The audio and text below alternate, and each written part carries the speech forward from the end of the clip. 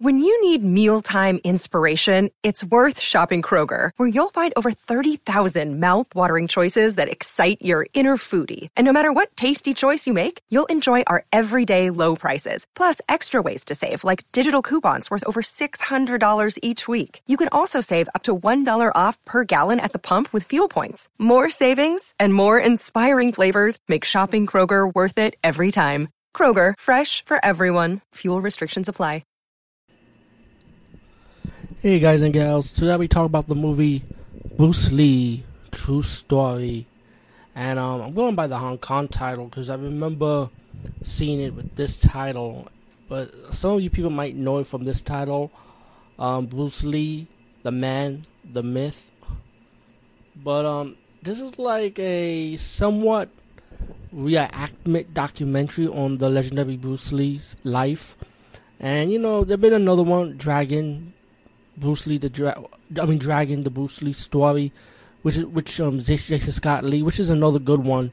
But this is the one I saw first, you know, growing up, and I actually liked it. I thought it was a good documentary reenactment movie. You know, it was pretty good. I highly enjoyed it. It was probably one of my favorites. This and the reenactment of Betty Page movie, also documentary, which you might want to check out. The movie starts at the beginning that you see Bruce Lee died in the bed. You know, the fake Bruce Lee, the actor who's playing Bruce Lee, and they start telling his story about him in China, talking to his master, Yip Man, I would presume, that he has to go to the U.S. to study, and then he starts having friends. He's willing to teach people martial arts. They show you how he got his acting career as the Green Kato from the Green Hornet. Meanwhile, and mostly this movie's gonna be mainly about more that he's gonna be challenged by these different people to see if he's the real deal. You know, we hear the stories of Bruce Lee, but yeah, he gets challenges from different martial artists, like karate master, a gun fu master. They even got like held by gunpoint by gangsters, just to prove to a mafia leader that he could beat up these three fighters, that he is the real deal and the match wasn't rigged. So you even got something like that.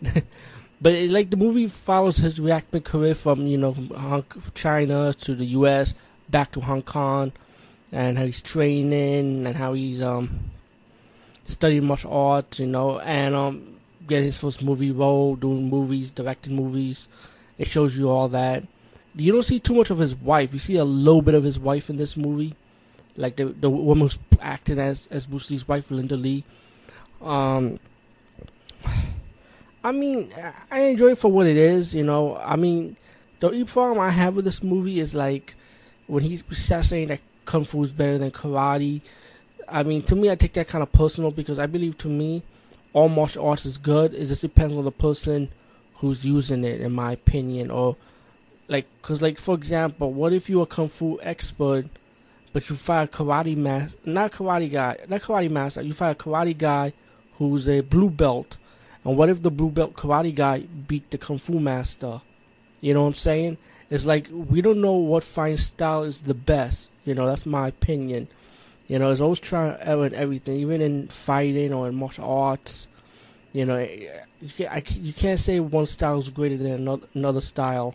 And I don't know, man. Personally, I don't know Bruce Lee. Of course not. You know, people around him is the only one that can tell his story. You know, who's close to him. But I don't.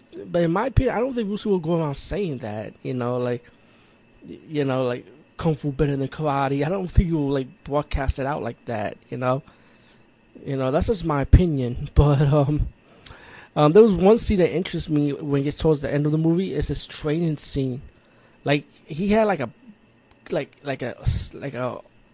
put his hands in like red boiling water, and there's one he had like a machine when he started training his punches, the impact of his punches in different range level, all the way up to the 3-inch punch where he punched this metal machine, and the lights goes up and it shows you the impact.